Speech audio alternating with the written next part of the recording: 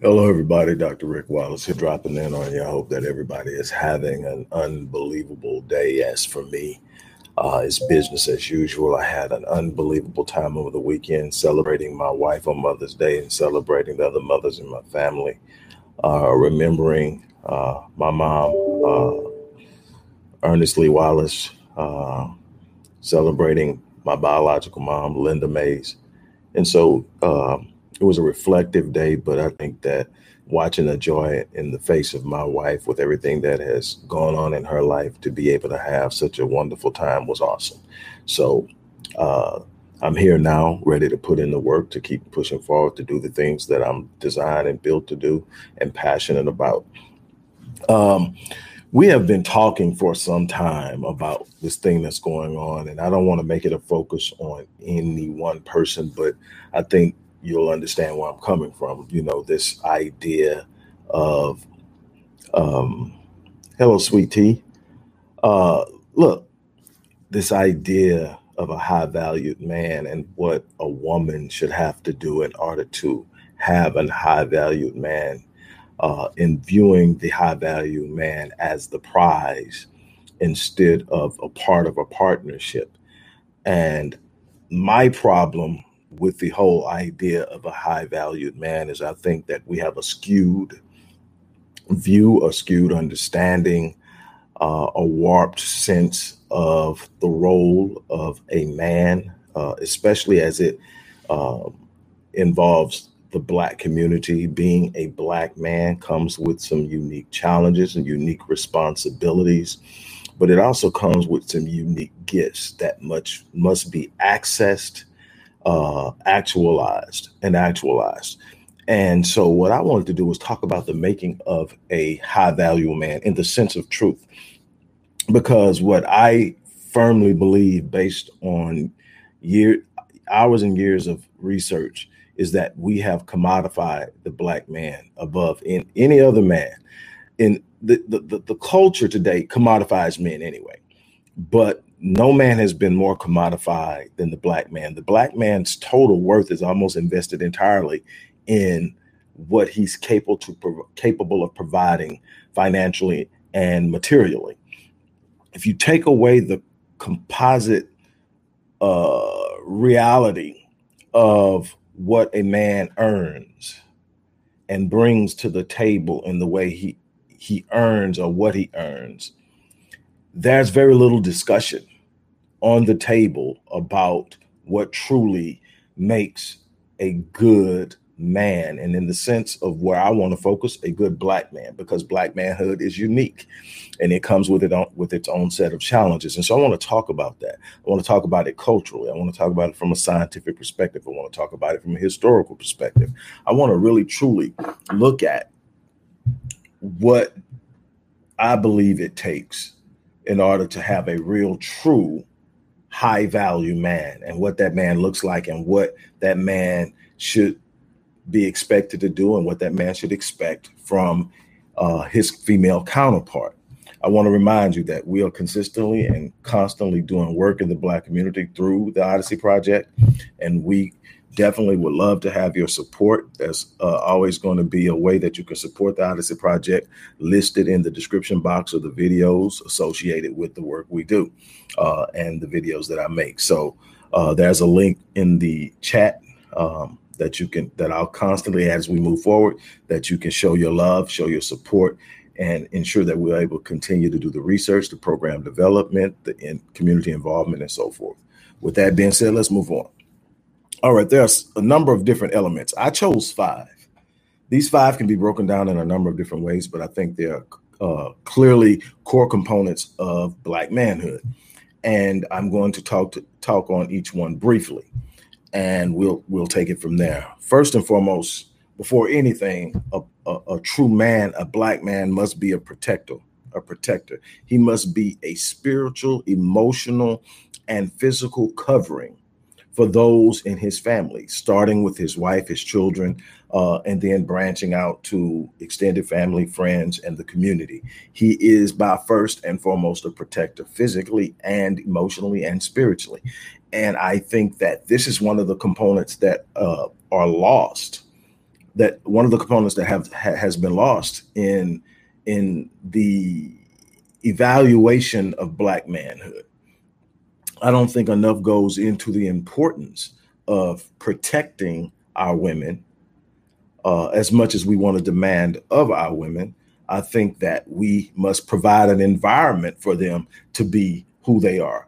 Our women are exceptional, but when you don't provide an environment that's conducive to them reaching their full potential, you get a marred and warped sense of who they are based on how they're navigating the environment that the Black man creates. See, the Black man creates the environment.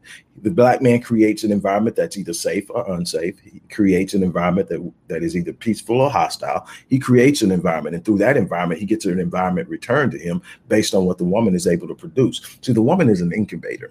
The woman is naturally built to take something you give her and bring you something back greater. You give her your seed, she brings you your progeny, your offspring. You give her groceries, she brings you a meal. You give her a house, she turns it into a home. You give her a card to mail to your mom. When you see that card, next time you're at your mom's house, she'll tell you it had $100 in it. It's got some drawing in it. It's got a bunch of other things, because she simply takes what you get, multiplies it. If you give her your vision, she will put it in her spiritual womb and she will birth it into reality in a way that you could never imagine.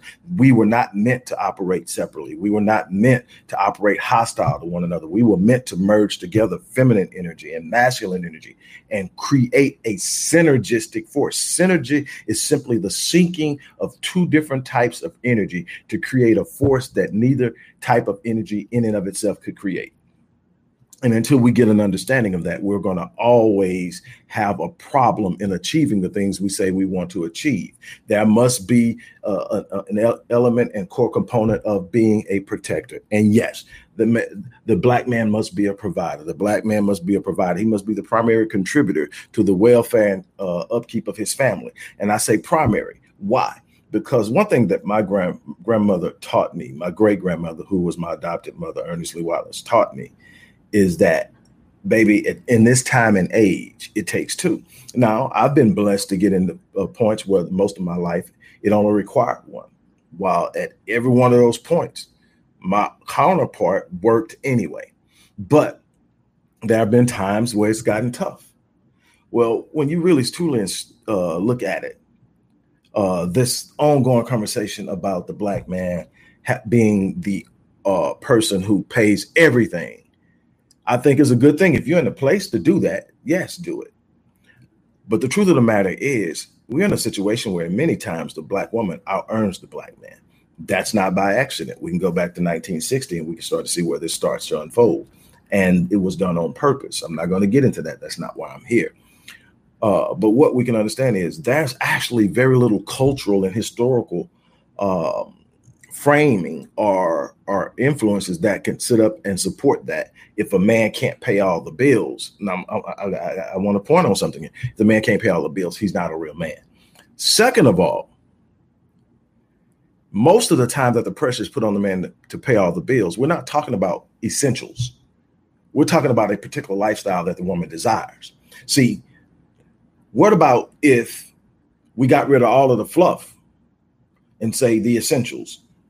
A safe place to live, the water, gas, all that paid for, a dependable vehicle.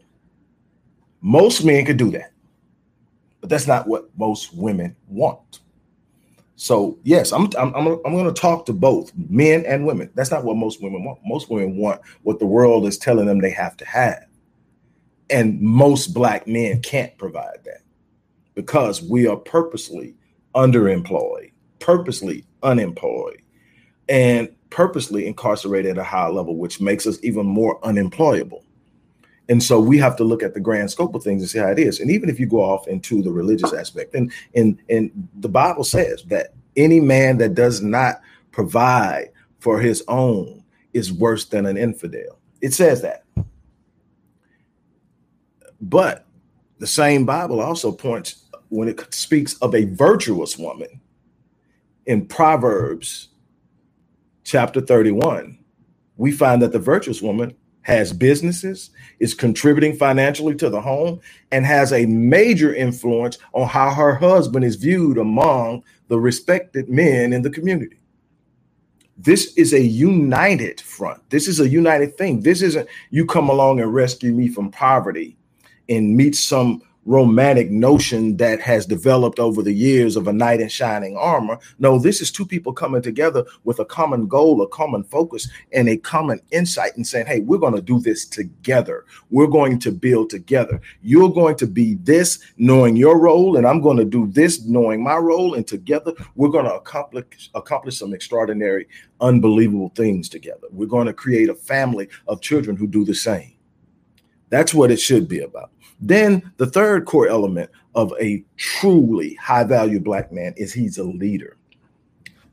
And here's the thing about it now. This is where I kind of touch on some of the stuff I see that I really, really just loathe. And that is, a true leader never points the finger at those he's leading. See, when you say you're the head, when you say you're the king, when you say, you're that person, well, the buck stops with you. As a leader, you go out in front, you pave the road, you pave the pathway, you clear it, and you lead those who you're responsible for towards a better place. You create an environment of empowerment and betterment. You're the driving force behind it. You set the standard first by how you carry yourself, by how you engage what you're supposed to be doing, but also by the environment that you create that says, I'm supportive of what you're supposed to be. Let me help you get there. Let me talk to you about what I see, not let me tear you down and scold you, but let me be honest with you about it. Let me tell you what I see. Let me show you how we can get there together. Let me love you. I have said this before, and I will continue to say it again. With everything that our Black women have been through, from the moment that we set foot here as a people, throughout slavery, throughout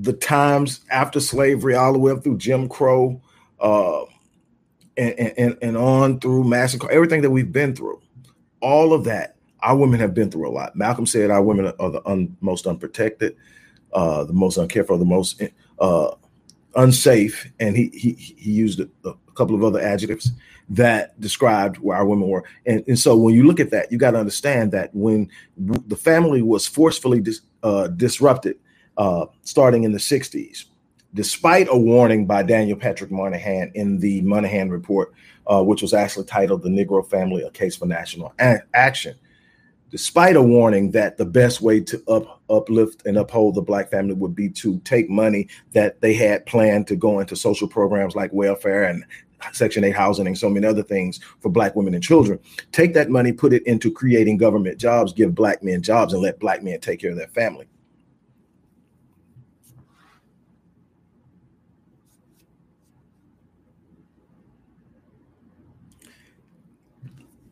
Let me see. Hold on. I want to stop and see that. Each one is a leader of self. However, when leaders sit at the table, who becomes the leader? Well, each is a leader of their specialty and expertise. I agree 100%. I think that's a part of unity as well. One thing that we have when we commodify the Black man, we create a competitive nature. Why? Because that's how the Black man sees himself being viewed in the community, and he wants to stand out in that area. When you truly know who you are and you start to operate within your own focus and your own leadership, your own area of expertise and specialty, you have no need to compete with others because you automatically stand out where you're supposed to stand out. I agree with that from what you wrote. But in leadership, we're talking about this again in leadership. It's about knowing where you're at, what you're supposed to be doing, and setting an environment and leading by example, by love, by focus, and by force. Not forcing those behind you, but forcing your way through the difficult moments, understanding that being a leader is not easy. It's easy to point the finger when stuff doesn't go wrong. It's easy for any coach in professional sports to say that guy wasn't where they were supposed to be, and that's why we lost. But at the end of the day, anybody that knows sports knows who's going to get fouled, who's going to be held responsible. They aren't where they were supposed to be because you didn't prepare them good enough. You didn't have them prepared to be in the place they were supposed to be in. That's how it's going to be looked. So the leader has to be responsible for things that they may not even be doing. Why? That's the role that a leader plays. It comes with a heavy responsibility. See, people want the title, but very few people are prepared to walk it, to live it. People ask me all times. I agree.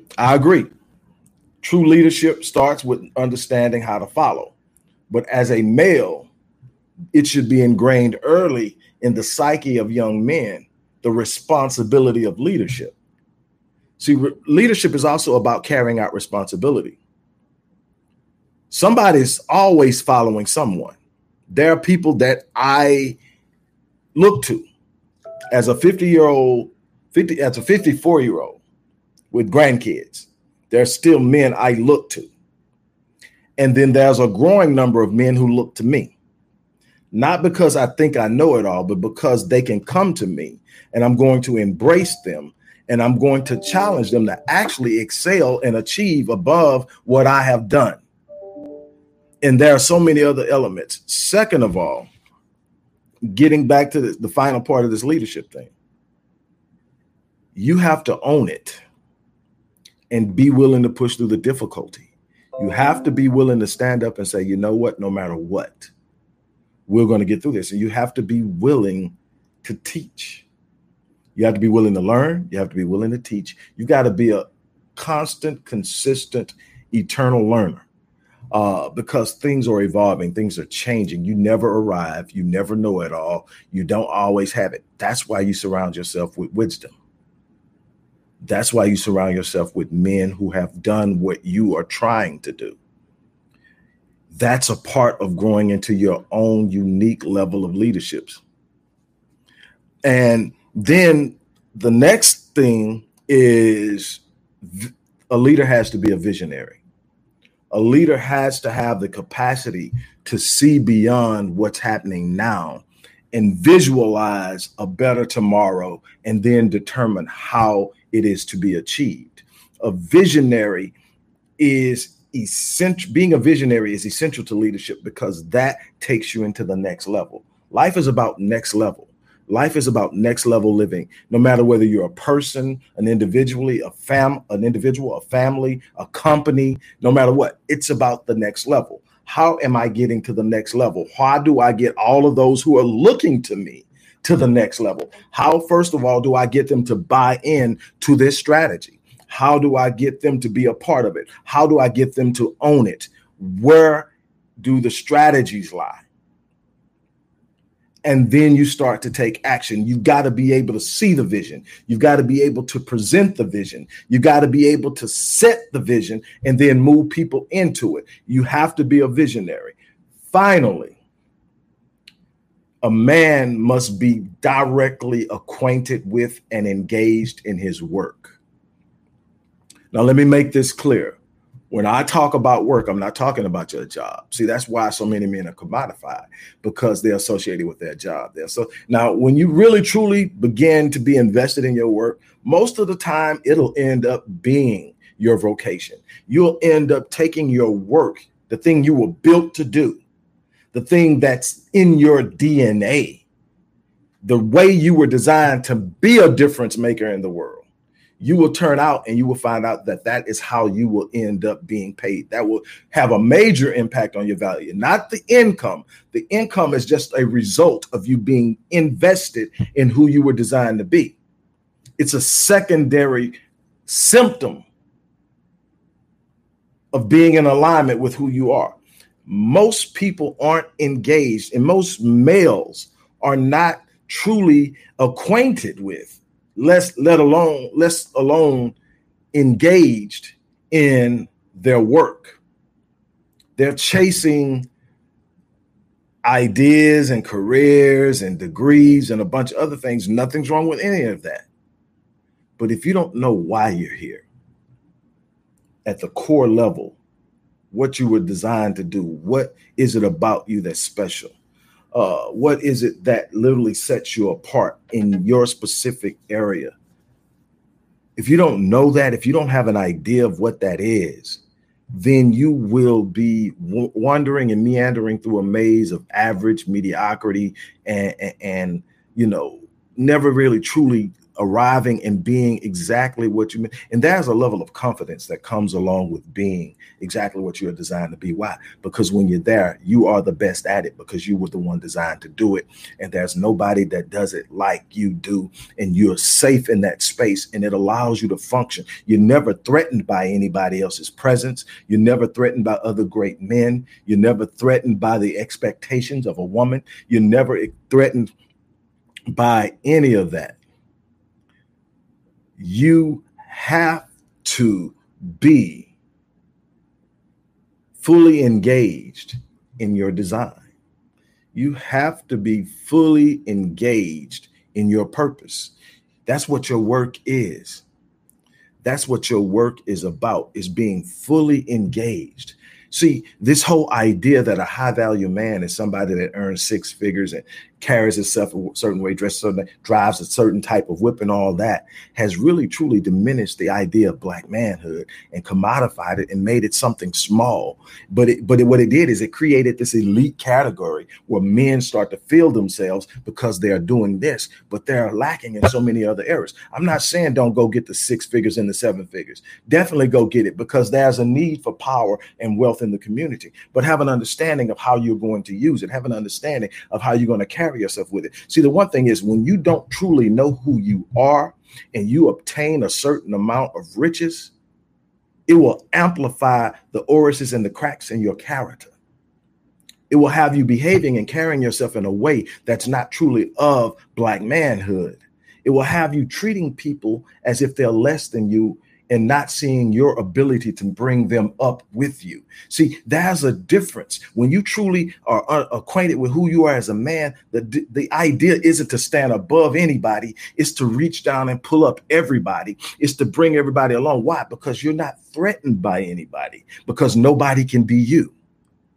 That's one of the problems that we have. We have a situation right now to where we got a bunch of men who think they are part of the elite because they're the 5% of Black men that earn X amount of dollars. And being a part of that, I could tell you that if you don't know who you are, it will come and get you. I stopped being defined by how much I made 25 years ago. Luckily, I did, because about 15 years ago, it got disrupted. It got shook up and it went away in a way that I could never have imagined that it went away. And if I would have only been acquainted with and identified with how much I made, I might have killed myself. But see, my identity was in who I was in totality. That only made up a small part of me. So I never lost sight of who I was. I was still able to parent. I was still able to love. I was still able to lead. Matter of fact, I was even more emphatically anchored in serving other people at the time than I was in trying to overcome this temporary offset. I rebuild from laying on my back to where I'm at now out of confidence and love. I never attacked anyone. I never tore anybody down. That I don't have to tear anybody down. Now, I will call brothers on what I think they're doing, but I call it in love. That's not a brother I'm not willing to and love on. I don't care where you're at, what you do that I don't agree with.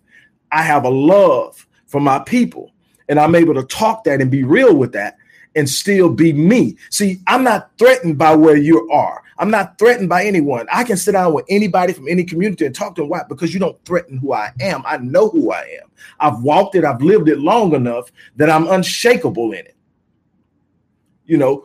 Some may say arrogant. You can call it what you want to, but you got to know who you are as a man, especially a black man, at a level that there's absolutely nothing anyone can do to you that's going to shake you and move you out of a position to lead your people. And what I can tell you is, if all you're anchored in is how much you make, they got you. That's why you got so many black men now that's selling out in order to maintain their positions. Why? Because all they identify is with that money and the space it has created for them. They have no other anchor, nothing else solid to lean on. So they hang on to that with dear life. So all I have to do is say, I'll take this job away from you. I'll take this show away from you. I'll take this career away from you. And all of a sudden they lining up and they saying things they might not necessarily even agree with. Why? Because I can't afford to lose it. I've never been at a point where I can't afford to lose anything. Yes, money has become their God. They have stood up and that's all they know. And the world is telling them, this makes you valuable, but it's not money that makes you valuable. It's the distance you are willing to go to love and protect those you have been given the responsibility to cover. I was told by some young brothers when I addressed this in a video last week that my idea of manhood is antiquated. No, technology becomes antiquated. Manhood is an eternal principle. It doesn't become antiquated. Now, what happens is people come along and because they don't want to live up to the standard, they try to redefine it. They try to change it. Sometimes people come in and because they want to control a certain group, they'll push a narrative on them and try to redefine something. And a lot of people will grab a hold to it because it's a lot easier to obtain this than it is trying to walk and live this. So what I'm going to do is I'm going to sit up and just take this new idea and just run with it. Hell, man, it's less accountability. What I can tell you is anytime you're in the world and you're functioning from a place of lower or lesser accountability, you're functioning from a place of lesser impact. In order to achieve and live life the way you're supposed to be the impact in this world, to build a legacy that speaks of you long after you're gone, you got to have a level of accountability to live life at a different level. It was Dr. King that says a man that doesn't have something for which he is willing to die is not fit to live. Whether you agree with his earlier stances and positions, or you're more like me and you look at the last year of Dr. King and that's how you view him, the part of his life that literally got him killed. He knew it was going to get him killed and he still walked in it. You know, my hero, my personal hero, Malcolm X, and look at how he walked it, how he lived it, and understood that where he was going and how he was living was probably going to cost him. Neither one of them made it to 40. Because when you start to walk in that type of environment, that type of aura, and that type of life, you put targets on your back. I've lost clients, international clients, in my business endeavors because of my unapologetic Black voice. Hey, we love the work you're doing for us, but we heard about something on YouTube, but we heard about something on Instagram, and we kind of looked at it and we think that's not something we can be associated with. We're willing to overlook that, but we need you. Oh my God, Dr. Khalid Muhammad, man, you done shook me. That brother. That brother, just say his name. That brother, right? That's what I'm talking about. But these people came to me and told me, look, we can overlook this, but we need you to tone it down. And my response was, I've appreciated the opportunity you've given to work with you. I've appreciated the work you've given, but I will not be toning it down. I will not tone it down. I will not sit up and acquiesce to some demand for me to be lesser to my people, to make other people feel comfortable. I don't walk my life like that on any level. I'm never going to tell anyone or live my life, first of all. And I tell my kids the same thing. Never make yourself small to make other people comfortable. Never deny yourself to make people comfortable. People have to be comfortable in who you are, or they don't deserve to be around you.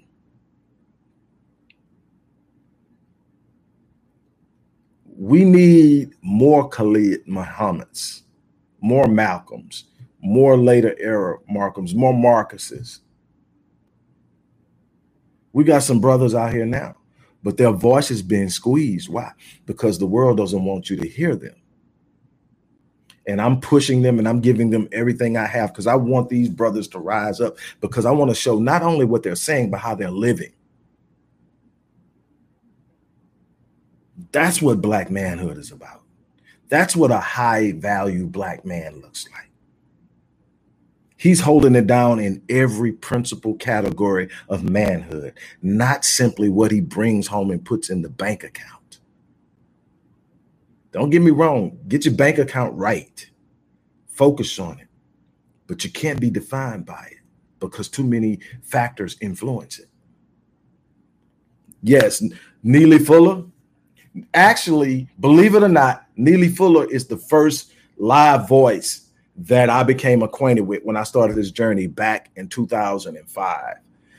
As a junior in high school, I came, and how I came across Neely Fuller Jr. was the first person that I ever became acquainted with that just really shook me. The reason that I'm in the field of psychology now, Dr. Frances Cress Welsing, was mentored by Neely Fuller Jr. And she mentioned him all the time. And so I started to look at him and read his work. And you got to remember, when all this stuff is going on, there's no internet. You're talking about having to go down and pull up microfiche, write university's paper, write different publishing companies for stuff, get books. I mean, it's the way that it had to be done back then. But I was determined to learn everything I could about what was being taught. And it was Neely Fuller Jr. that taught me something that I stand on today about Black male and Black female love. And that is, he taught me through his works that there are 9 areas of human activity. And one is sexual activity is one of the 9 areas of human activity. And he says every area of human activity is impacted by racism.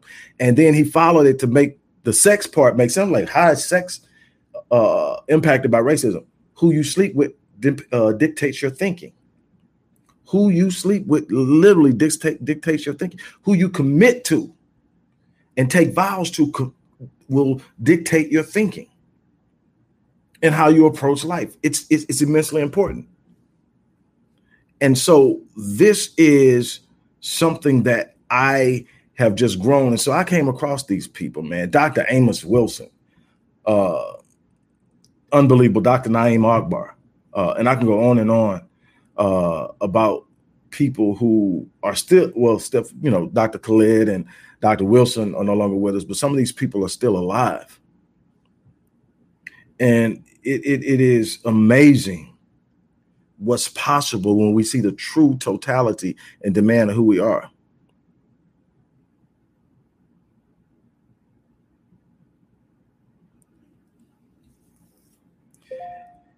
Crown Christ.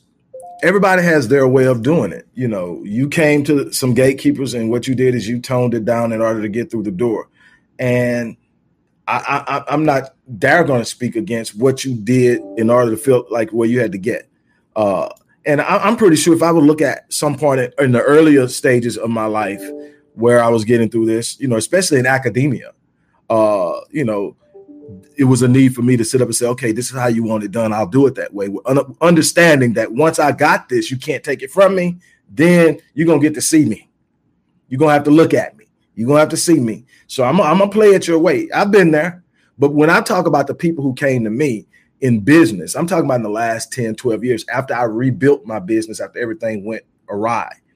And I could have easily been in that position of having saw what it looks like to lose everything and be at the bottom. I could have easily said, man, I'm getting this money. If I got to tone it down in order to get this, especially talking about a client called First Choice Lighting in Britain, another client in Sydney, Australia, where I was doing all of their content.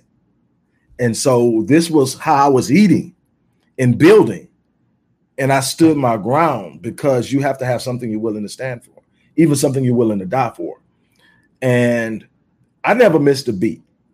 I kept going, and that's the way I did it. But yeah, I think that you have to know the strategy of how to play the game. You have to know the strategy. But see, that's another part of just being in who you are and really and really truly understanding the way to navigate. And that's a big part of it. Most of the problems we encounter in the situations we find ourselves in is because we don't know how things work. We are at a loss for understanding how things work. So the people who know how things work tend to manipulate, control, rewrite narratives, push ideas, concepts. Even this whole idea of the high value man being a man who earns six figures. Man, do you know how many people who earn six figures that shouldn't be leading anybody? They don't have what it takes to lead. They don't have a concept outside of self. It's all about them. What I earn has earned me the right to. And that's a problem. My whole thing is get your paper, but get your paper with an understanding of how you're going to use your position to not only better yourself, but better those you love. Be an influence in the community. And like I said, I live my life with one thing in mind. I'm building a legacy. What does that mean? I'm building a legacy. I'm building something that will be so powerful that it will outlive me, that it will speak of me after I'm gone, that my great, great, great grandchildren will be able to look and see the impact I had on the level of life they're living. That's a legacy.